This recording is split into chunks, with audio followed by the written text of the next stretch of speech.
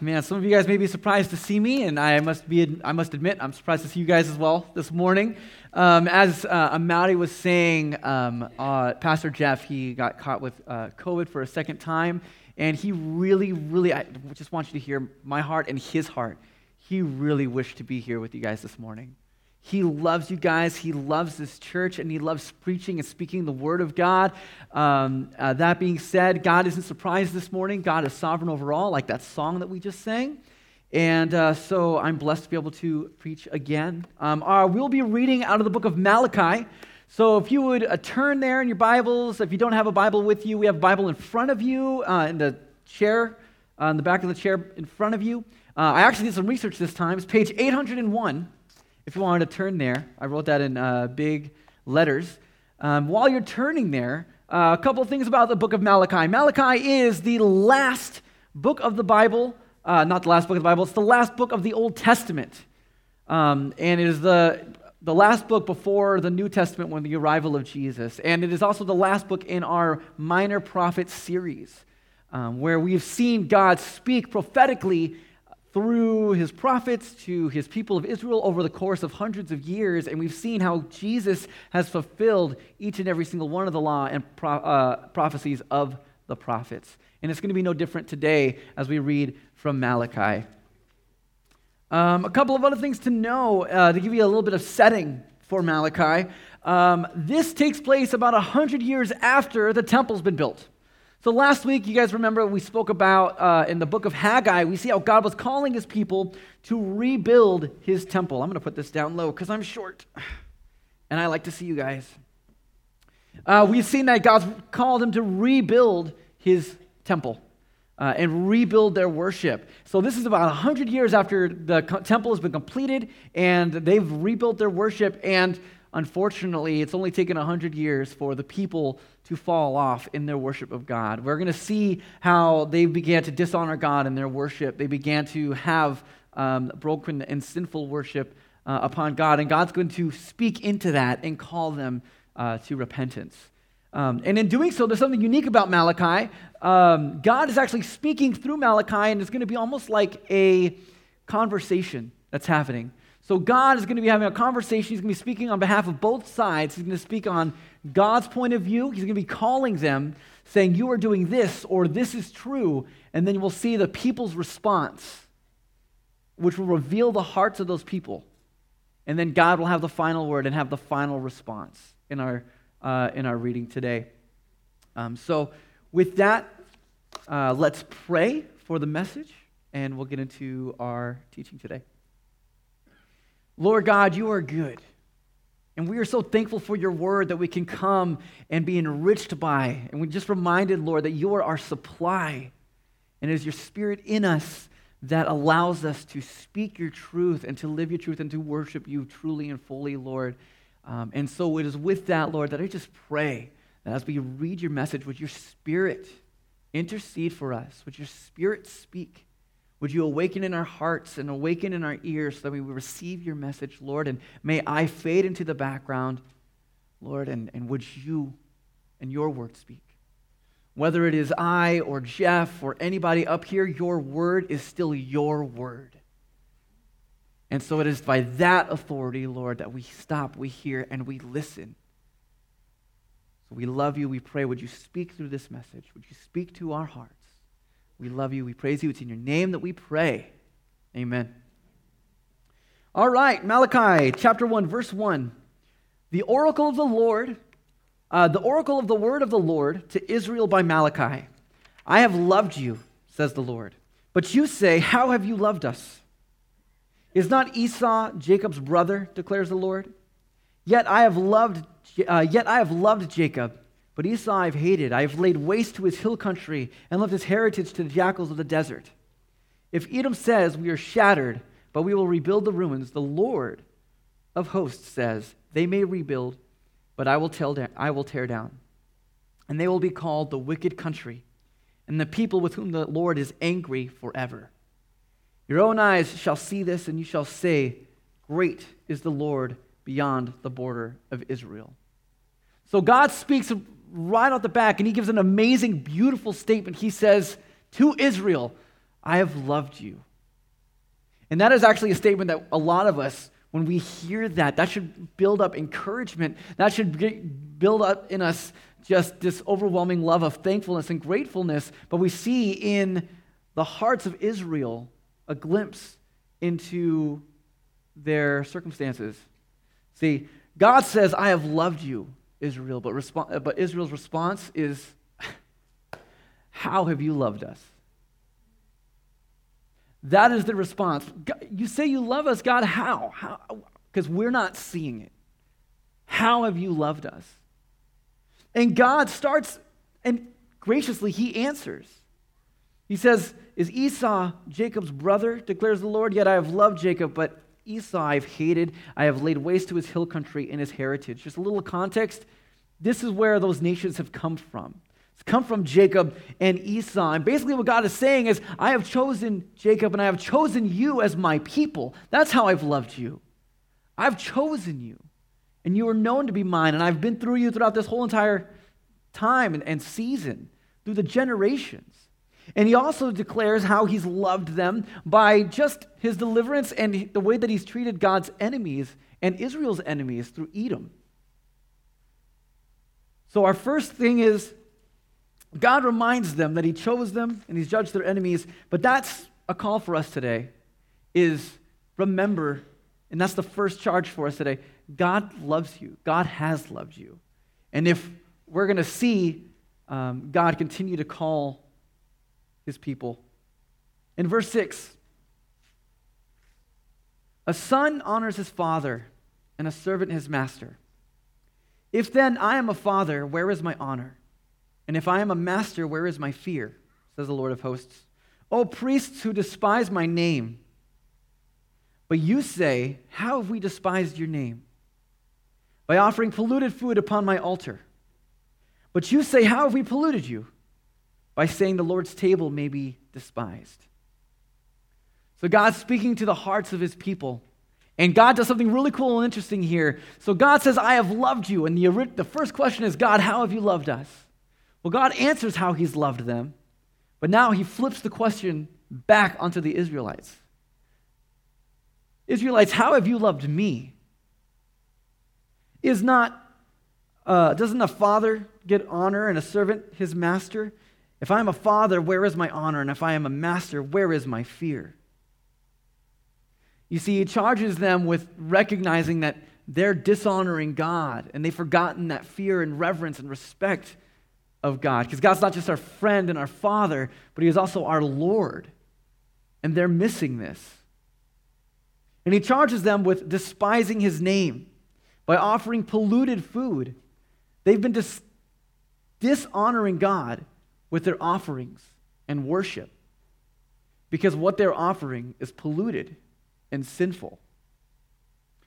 Continue reading in verse 8. When you offer blind animals in sacrifice, is that not evil? And when you offer those that are lame or sick, is that not evil? We see how they're polluting the offerings. They're seeing how they're coming to the temple, and what they're offering is animals that are sick or blind or dying. They're defiled. They're blemished. And God gives us a very specific instruction on how they are supposed to give an offering.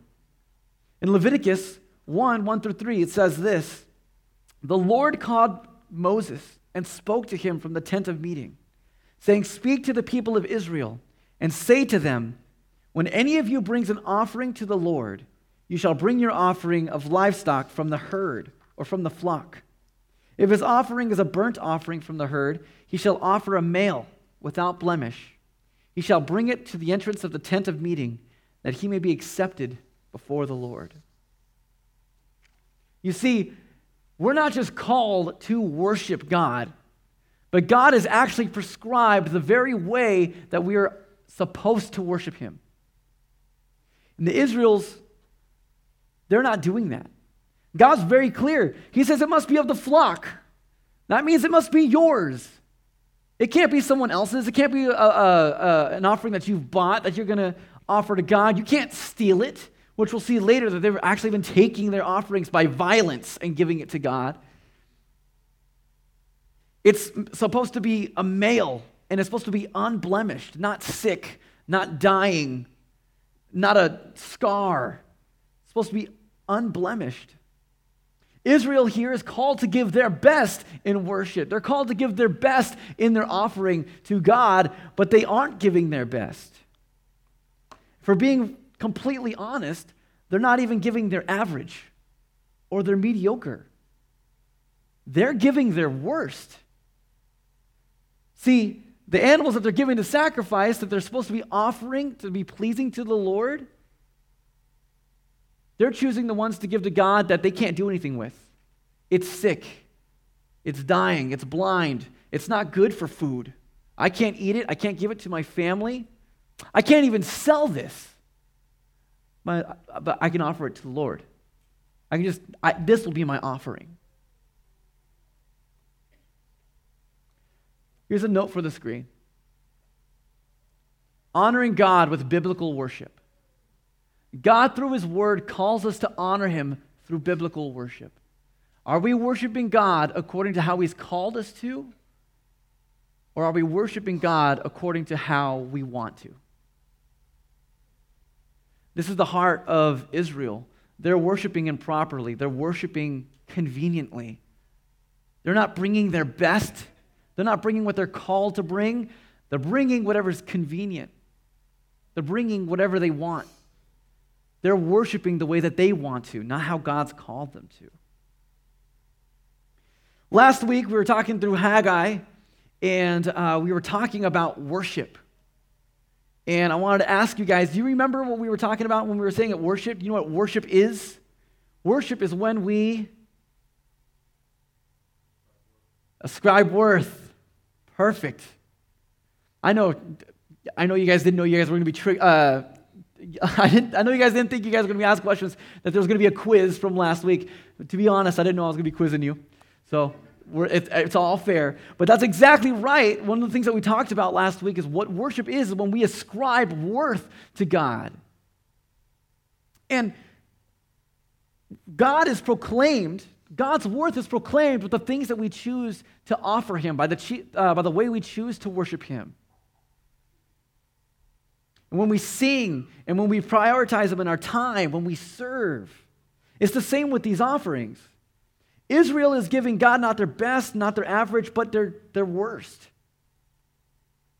That's the equivalent of us giving God our trash, our junk.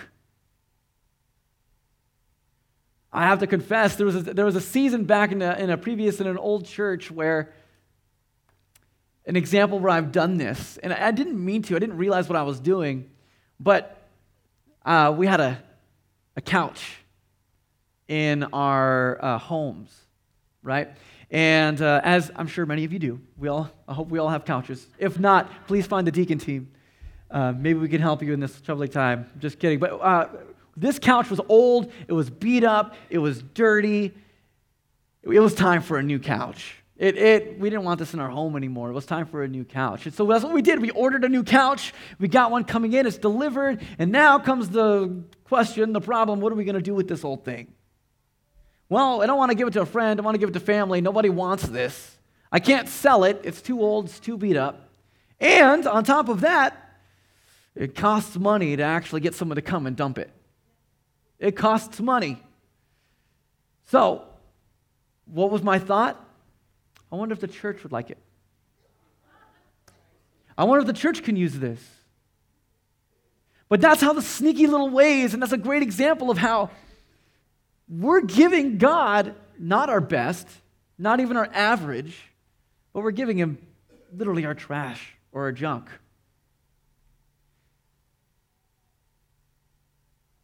When we give God those things, what are we proclaiming His worth to be? Are we worshiping God with fear and reverence and honor and intention?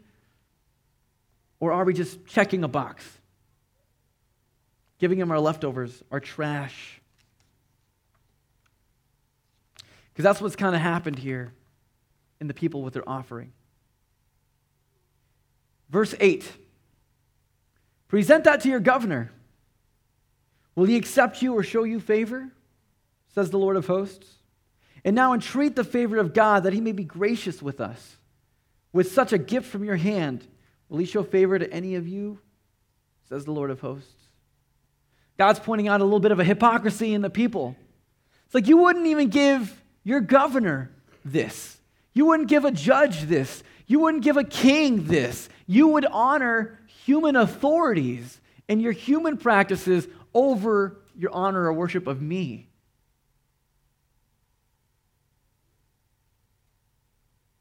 He's pointing out how they would be so much willing, they would never give a governor or a judge or a king these things that they're giving to God. But how much greater is God?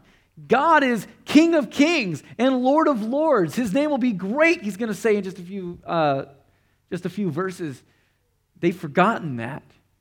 They would be more willing to give better offerings to a king they don't even like. A king that may be oppressing them than they are to give to God. If we're honest with ourselves, we struggle in much the same way. How may we honor human authorities and the things of this world over honoring even our God? Remember, the things that we offer is more than just the gifts and the tithes, but we also give in our time. We're willing to give of our service. And what are some human authorities that we may honor more so than we honor to the church? Let's just think of a job. Think of your boss. Do you arrive at work late? No. We'll make sure that we definitely won't leave early. If you had a court date and you had to go and be a judge, or if you were called to jury duty, you come. You make sure that you don't miss your appointment. But with God, when we do that same kind of offerings with our time, we kind of selfishly take it for ourselves.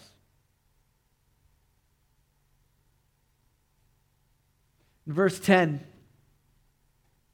"Oh, that there were one among you who would shut the doors, that you may not kindle fire on my altar in vain. I have no pleasure in you, says the Lord of hosts, and I will not accept an offering from your hand. For from the rising of the sun to the setting of its name, my name will be great among the nations. In every place incense will be offered to my name, and a pure offering. For my name will be great among the nations, says the Lord of hosts." He says, oh, that one of you would have shut the doors. You're all complicit in this, God says. You're all bringing sacrifices that are defiled and that are polluted, and you guys are all dishonoring my name by doing this. He says, oh, if one of you would have just thought twice before you brought the animal. But no, there's some complicitness in here. Maybe even some peer pressure or the justification. Oh, he went and he brought in a blemished animal and seemed to be okay. I guess I can too. Or the priests, they're accepting it. It's not on me, but they're allowing it. It must be okay. But they knew still that they were called to more. And God's saying, oh man, if only one of you, just one of you, would have closed the doors to the altar. Then God says, I have no pleasure in you. I have no pleasure in your offering. I have no pleasure in your worship. I have no pleasure in your sacrifices. And I will not accept an offering from your hand. And then he reminds them, his name is great. For from the rising of the sun to the setting of my name, to its setting, my name will be great among the nations. And in every place, incense will be offered to my name and a pure offering. For my name will be great among the nations. What's really cool here is God's actually giving an image of the future, because up to this point, Israel is the only place that worships God. His covenant was with the Israel people, but God's proclaiming that day, a great, amazing day where his name is going to be proclaimed with all of its glory and all of its greatness, and offerings are going to be made to him of all places, in all nations. For his name is great. They've forgotten that. Verse 12. But you profane it when you say that the Lord's table is polluted, and its fruit, that is, its food may be despised. But you say, what a weariness this is, and you snort at it, says the Lord of hosts. You bring what has been taken by violence, or is lame or sick, and you bring it as your offering. Shall I accept that from your hand? Says the Lord. The people say, what a weariness this is. Their worship has become a burden to them. It's no longer something that they do to honor God or to glorify God or to bring them closer to God. It's just something that they do. They're just doing it because that's what they're told to do and that's what they've known to do, and so they're just doing it. Worship for them has just become checking a box. Worship for them has just become something like a to-do list. Oh, it's time to offer something to God. Okay, here, God, here you go. And you can see their attitudes are reflected in their offering. You can see that what they're offering for worship is reflected, that the worth of their God to them is reflected in the worth of what it is that they're bringing. He says, you profane my name with your offerings. To profane is to make common. They're making common of God's name. They're making common of their worship. They're making God's name mediocre.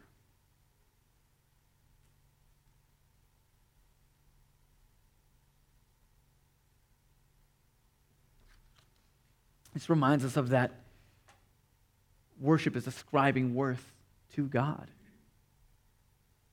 We're called to give God what's His and what's due His name. For His name is great, we should offer gifts that are great. Verse 14. Cursed be the cheat who has a male in his flock and vows it, yet sacrifices to the Lord what is blemished. For I am a great king, says the Lord of hosts, and my name will be feared among the nations. They vow to sacrifice these things to the Lord, and they're not doing it. They're breaking their vows. They're breaking their vows and their promises with God. And there's a curse upon them for it. He curses and calls them a cheat. And we see that echoed even in Ecclesiastes 5 through 4. It says, when you vow a vow to God, do not delay paying it, for He has no pleasure in fools. Pay what you vow. It is better that you should not vow than that you should not pay what you vow. Those vows that we make upon God. In Ecclesiastes, God's telling us that it's better to not make vows at all than to vow something to God and to take it away. And I know that I'm guilty of this because sometimes I make promises that I can't keep. Oh, Lord, if you would just do this one thing, I promise, I vow. Anytime you make a promise to God, that's a vow. I promise I'll do this thing.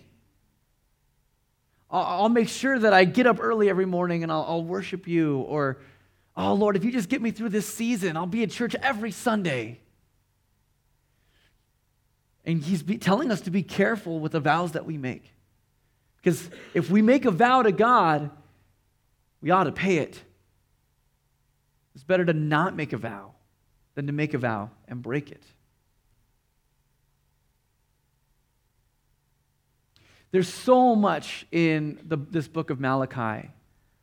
And in chapter 2, I encourage you guys to read it, but we're going to skip through to the end of chapter 2. But just to give you some cliff notes, God then turns His attention to the spiritual leaders and the priests, and He rebukes them harshly. He reminds them of the covenant that He's made upon them with Levi and how they're not living according to that. And we also see that just as they break vows in their worship practices, they're breaking vows with each other in marriages. They're not even remaining faithful in their marriage. And that's all to proclaim how their faithfulness in their marriage reflects their faithfulness to their covenant with God. He just nails them, continues to say how they've fallen short. and how they're not living a life that they're called to live, and their worship is profaning God. And so we're going to skip forward to chapter 2, verse 17. Is where we're going to pick up. You have wearied the Lord with your words. But you say, how have we wearied him? By saying, everyone who does evil is good in the sight of the Lord, and he delights in them. Or by asking, where is the God of justice? We get a summarized view of their hearts, of the people's hearts. Just like how the people have said, we now wearied by our worship of you. God says, I am weary of you. I am now weary of you. And why? It's because of the things that they are saying. Everyone who does evil is good in the sight of the Lord, and he delights in them. They're saying, God, doesn't matter if you're good or if you're evil, because the evil guys, ones doing evil are the ones that seem to continue to reap all the blessing. So God must see them as good. Or, just summarized here, where is the God of justice? Where is God? We don't see him in our lives. Where is he? And those questions and those statements and those hearts of the people, they weary God. But God, in his graciousness and his mercy and generousness, he answers them anyway. We read in chapter 3, verse 1, behold, I send my messenger, and he will prepare the way before me. And the Lord whom you seek will suddenly come to his temple, and the messenger of the covenant in whom you delight, behold, he is coming, says the Lord of hosts. God is proclaiming Jesus in this passage. They're asking, oh, where's the God of justice? And he's saying he is coming. Jesus is on his way. I am going to send my messenger to prepare the way, and then before you know it, the Lord whom you seek will arrive at the temple. Then he also hits them, if we continue reading, in verse 2, but who can endure the day of his coming? And who can stand when he appears? For he is like a refiner's fire and like fuller's soap. He will sit as refiner and purifier of silver, and he will purify the sons of Levi and refine them like gold and silver, and they will bring offerings in righteousness to the Lord. Then the offering of Judah and Jerusalem will be pleasing to the Lord, as in the days of old and as in former days, in the former years. So God says Jesus is coming. The one who you seek, he is coming. But then he says, who can withstand? Who can endure the day of his coming? He's kind of stating to the people, you're not ready. You're not living according to the way that I've called you to. It's the human condition that we see here. How they're not bringing their best to God in their worship, and how they've made it common, and they're profaning God's name, and how they just continue to fall short in their worship of God. And God says, who can endure the day of the coming? Who could stand when he appears? But then he gives a great promise of Jesus, what he's coming here to do. In verse 3, when he says, he will sit as a refiner and a purifier of silver, and he will purify the sons of Levi and refine them like gold and silver, and he will bring offerings in righteousness to the Lord. Then the offering of Judah and Jerusalem will be pleasing to the Lord, as in the days of old, as in former years. What God is saying and is reminding these people that you guys can't do it. But I'm sending a messenger, sending a Savior, and he will purify you. See, that's the gospel. The gospel is that we believe in that Jesus, one, that God created a perfect world, but sin came in and broke it. But God sent his one and only Son to live a life that we were called to live and die a death that we were called to die for our place. And he purifies us as a result. And he purifies the sons of Levi. In verse 5, then I will draw near to you for judgment. I'll be a swift witness against the sorcerers, against the adulterers, against those who swear falsely, and those who oppress the hired workers in his wages. The widow and the fatherless, against those who thrust aside the sojourner and do not fear me, says the Lord of hosts. For I, the Lord, do not change. Therefore you, O children of Jacob, are not consumed. God says, I'm sending Jesus. He's going to purify you. He's going to be the atonement for your sins. And then and only then will I draw near to you for judgment. And he says, I will be swift. Oh, where's the God of justice? He is coming. But it's also it's a double-edged sword. Because if you're not in Jesus, judgment is coming. It creates a fear. It creates an opportunity for us to look and to reflect. In Isaiah 45, 22 through 23, it says, turn to me and be saved, all the ends of the earth, for I am God, and there is no other. By myself I have sworn, for my mouth has gone out in righteousness, a word that shall not return. To me every knee shall bow, every tongue shall confess. There's going to be a day when God comes and everybody will bow and everybody will worship and everybody will confess. This is an opportunity. If this is the first time that you're hearing the gospel, hear that. God loves you and God wants you. He sent his son in a relationship for you to save you. Verse 7. From the days of your fathers, you have turned aside from my statutes and have not kept them. Return to me and I will return to you, says the Lord of hosts. But you say, how shall we return? God reminds them that from the very beginning, the days of their fathers, they've turned away from God. And they have not kept the statutes. But even then, God in his mercy calls them to return. In verse 8, will man rob God? Yet you are robbing me. But you say, how have we robbed you? In your tithes and contributions. You are cursed with a curse, for you are robbing me, the whole nation of you. Bring the full tithe into the storehouse, that there may be food in my house, and thereby put me to the test, says the Lord of hosts. If I will not open the windows of heaven for you and pour down for you a blessing until there is no more need, I will rebuke the devourer for you, so that it will not destroy the fruits of your soil, and your vine in the field shall not fail to bear, says the Lord of hosts. Then all nations will call you blessed, for you will be a land of delight, says the Lord of hosts. God states to Israel, you are robbing me. You are robbing me of your tithes and your contributions. You are robbing me of your best. You are robbing me of your fearful and reverent worship of me. And he calls them, bring the full tithe, bring the full offering. And what a tithe is, in that day they were called, and we're still called today, to give our first 10%, recognizing that we're stewards of what God's given to us. Remember last week when God proclaimed, all the silver is mine, all the gold is mine. That means that all that we have is by the graciousness of God and by his hand in the beginning. And God's so gracious and good, he's not asking for all of it back. But what he does ask, he actually gives the majority of it for you. You get to keep 90% of it. But God is calling for your first and best 10%. And remember that calling. Are we worshiping the way we want to worship, or are we worshiping the way that God calls us to worship?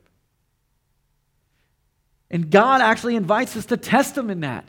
Test me. We're not supposed to test God, but God invites us to test him in this. Give the first, give the full tithe, and see what I do. We're called to give the first and the best, but we don't just give our offering in our tithe, but we give him in our first and our best in everything, in all things. In our time, we make him the first priority of our day. In our service, we make time to make sure that we're serving him and we're serving his people above ourselves, our first and best. A little thing that Israel didn't realize that they were doing in that day, when they would offer sacrifices to the Lord, it was for their atonement. It was to make them pure. It was for the forgiveness of their sins. They would offer something that was whole, that was right, completely blemished, unblemished, a perfect sacrifice to kind of atone for their sins. They didn't realize it at the time, but they were actually proclaiming Jesus to come. Because Jesus was that offering that God gave for us. Jesus was God's first and only begotten Son. He was God's first, and God gave us his best because he was unblemished. He was the perfect lamb and the perfect sacrifice for our sins.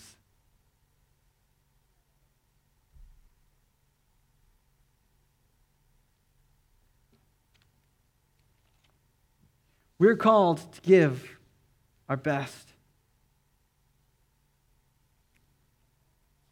In 1 Peter, it says this: as obedient children, do not be conformed to the passions of your former ignorance, knowing that you were ransomed from the futile ways inherited from your forefathers, not with perishable things such as silver or gold, but with the precious blood of Christ, like that of a lamb without blemish or spot. Here's a note for the screen. God's best deserves our best. We're to give our first and best in worship in response to God because he gave us his first and his best to us in Jesus Christ. He's not only worthy of it, he doesn't just call us to do it, but we do it in response because Jesus was God's first and best, and we should respond in kind.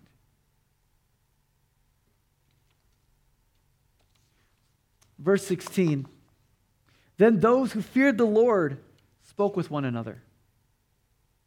The Lord paid attention and heard them, and a book of remembrance was written before them of those who feared the Lord and esteemed his name. They shall be mine, says the Lord of hosts. In the day when I make up my treasured possessions, I will spare them as a man spares his son who serves him. Then once more you shall see the distinction between the righteous and the wicked, between one who serves God and one who does not serve God. He is calling, we see that the people who feared the Lord, the people who built up that reverence and that respect and that honor of God, they respond. And God says with a beautiful line, I see you. I see those who fear my name. I see those who respect me and have restored that reverence in their worship of me. And behold, their names are written in a book of remembrance. Their names are written. I see you, and I will not forsake you, and I will spare you as a father spares his child.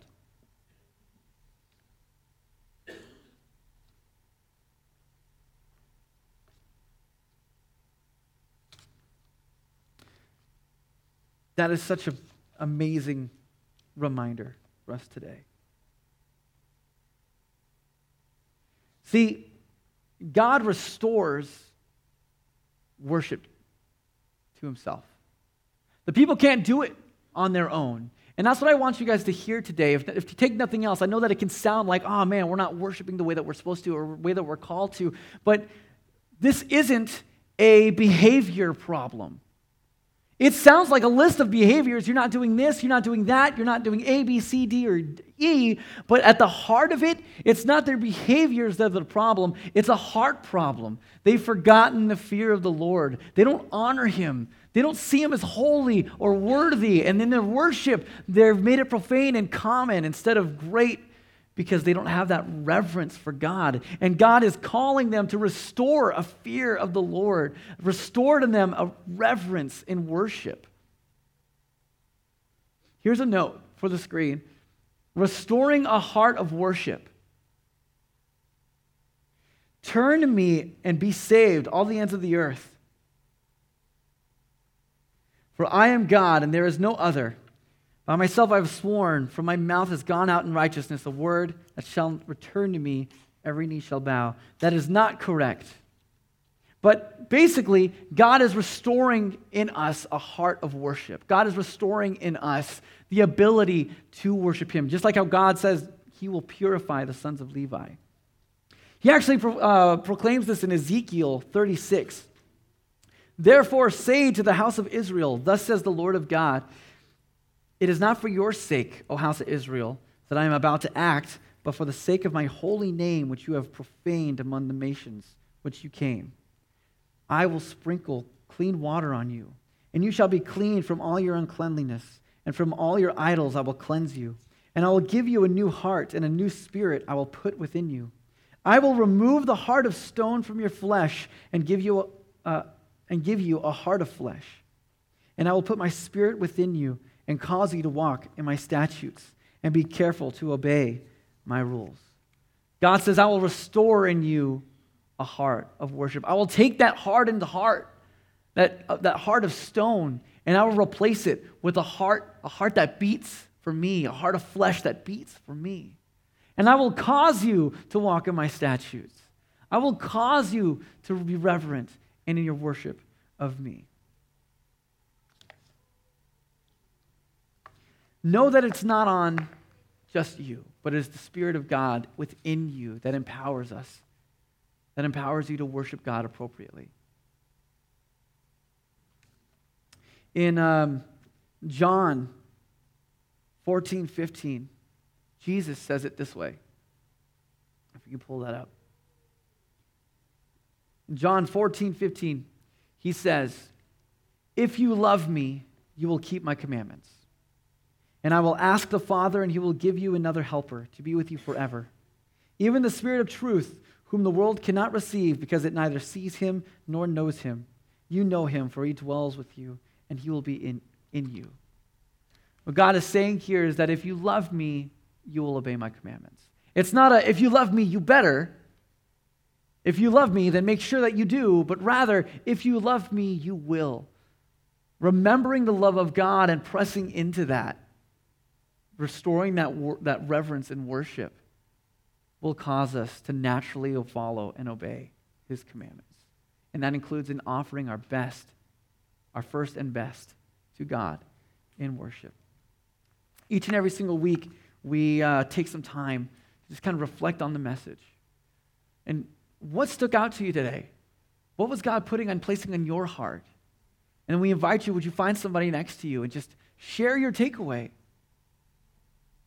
Share each other's burdens and maybe confess even those areas where you may be not lining up or what really has touched you and touched your spirit today. And it's an opportunity where we can really fellowship with one another, disciple one another, and entrust the Spirit to reveal one another, and iron sharpens iron. And we encourage you guys this time, if it's not enough, would you continue that? May that conversation not end here, but may it be continue even out the halls as we continue. Let's give you guys a couple of minutes, just find somebody and share what were your takeaways of today's message. And afterwards, we will come back up and we will take communion together.